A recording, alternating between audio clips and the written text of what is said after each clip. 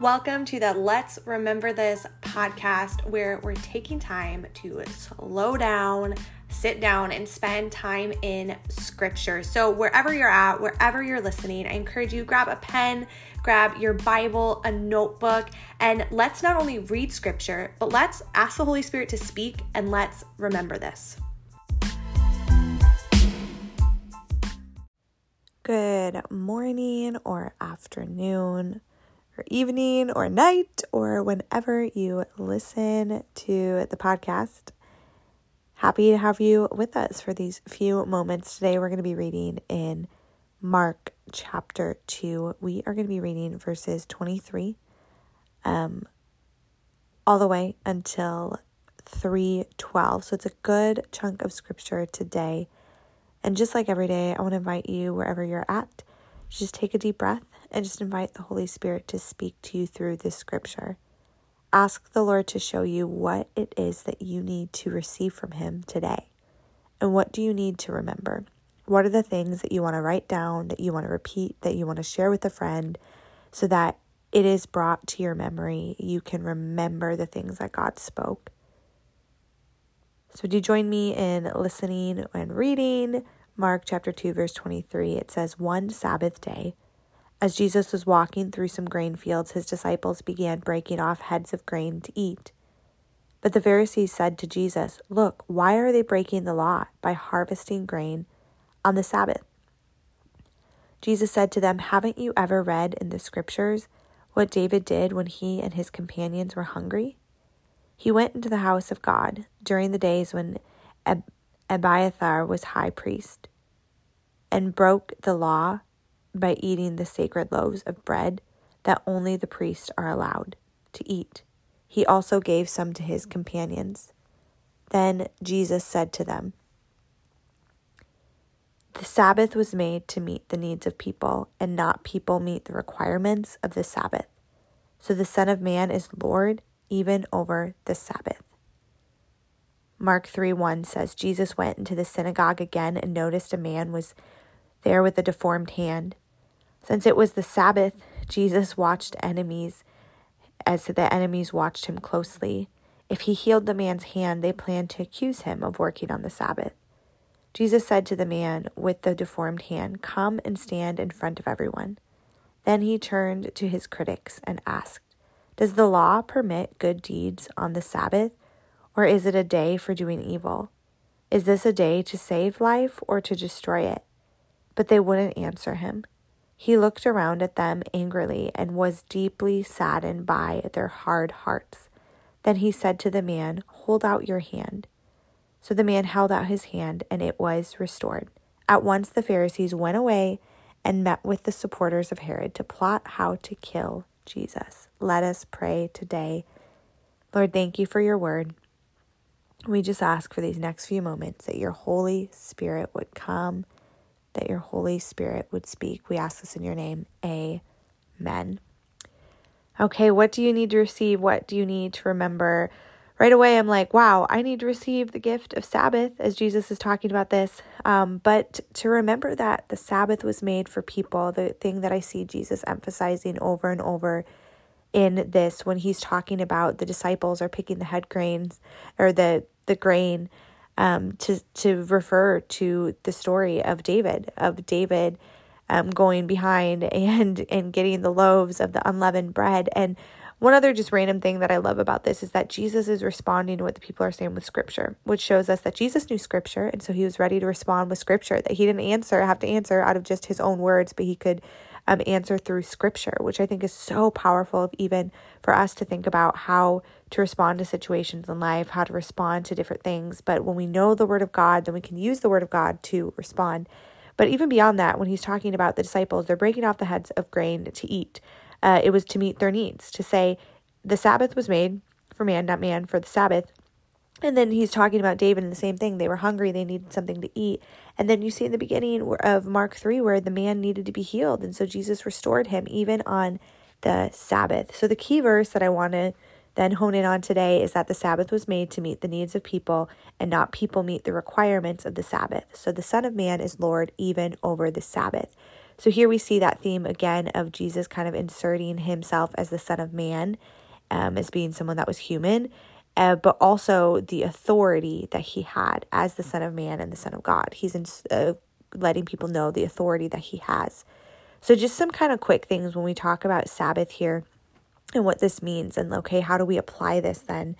Or how do we, just make this part of our lives? When we think, so the word Sabbath comes from that Hebrew word Shabbat, which literally means to cease or to rest or to stop. And I just love that so much, to stop.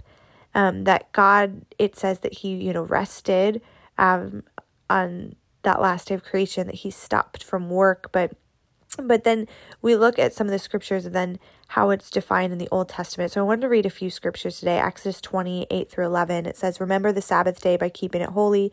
6 days you shall labor and do all your work, but the seventh day is a Sabbath to the Lord your God.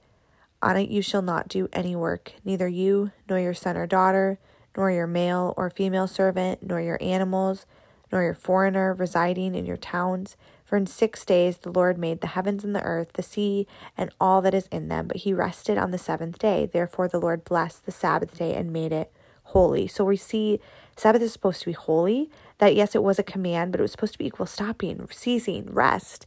In the beginning, we see God rested. And then we see, of course, Jesus on the Sabbath when he's going through the grain fields and they're picking the heads of grain and they're eating it. And he's responding with scripture and he's telling them the Sabbath was not made to meet the needs, or the Sabbath was made to meet the needs of people, not people meet the needs of the Sabbath. So the Pharisees here, when they're talking to Jesus, we have to recognize what was happening culturally here as well.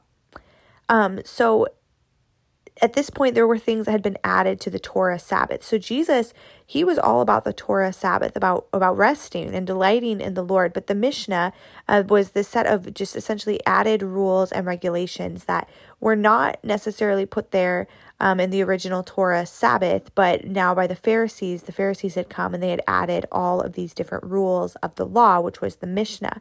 And so Jesus wasn't necessarily following all of these extra laws, but he was a fan of Torah Sabbath. And so the disciples were not breaking the Torah Sabbath, but the Mishnah Sabbath. And Jesus is kind of telling them this when he's saying the Sabbath was made for man.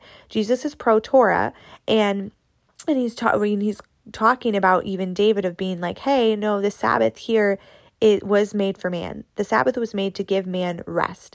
The Sabbath was made to feed and fuel man's soul and spirit and to refill people and refresh people. And so, of course, if you are hungry and you need something to eat, pick the grain, eat the bread, do the thing. If you need healing, yes, Jesus can heal you on the Sabbath. That is not breaking the Torah Sabbath, because the Sabbath in itself was made not to be an extra rule, but to help us to return to being fully with Jesus and fully restored and fully healed and to rest in who we were created to be. And that's first and foremost to dwell in the presence of God. I find it interesting. I looked into this one time that one of the most downloaded TED Talks is on stillness. One of the most downloaded TED Talks, something that's not Christian or spiritual, is on stillness, which shows us that even for people that are not following Jesus, this idea of rest is something we all know that we need. This idea of being still is something that we need. And that's really what the Sabbath was created for us to do, was to rest and to delight in the Lord. And a couple other fun facts about Sabbath, when I think that scriptures like this can sometimes be misunderstood, where people are saying, did Jesus redefine the Sabbath? What does that mean? But the majority of Jesus' miracles were actually happen on the Sabbath. He healed on the Sabbath. He did all these different things on the Sabbath. And so that just shows us how he was continuing to live, to say, no, the Sabbath was made for people. The Sabbath was made to bring healing, to bring restoration, to bring refreshment to them. So then what does this look like for us today? Well, I think it's us receiving the gift of Sabbath, the gift of Sabbath. Now, I could talk about this forever and ever and ever, as I have been for the past few years working to create rhythms of Sabbath in my life, rhythms of rest, rhythms of rejoicing, rhythms of remaining with the Father, of releasing control, because so much about Sabbath is releasing control, and trusting God, and just reminding my soul and my spirit that I am not a human machine, but a human being. If you've heard that said, I always think it's such a fun way to put it, but that we were created to rest in the presence of God, and just returning to that place. But what you see here in Mark is that the Pharisees were then letting the Sabbath rule over them, when the Sabbath was supposed to be a place for us to surrender back into the rest that God has given us.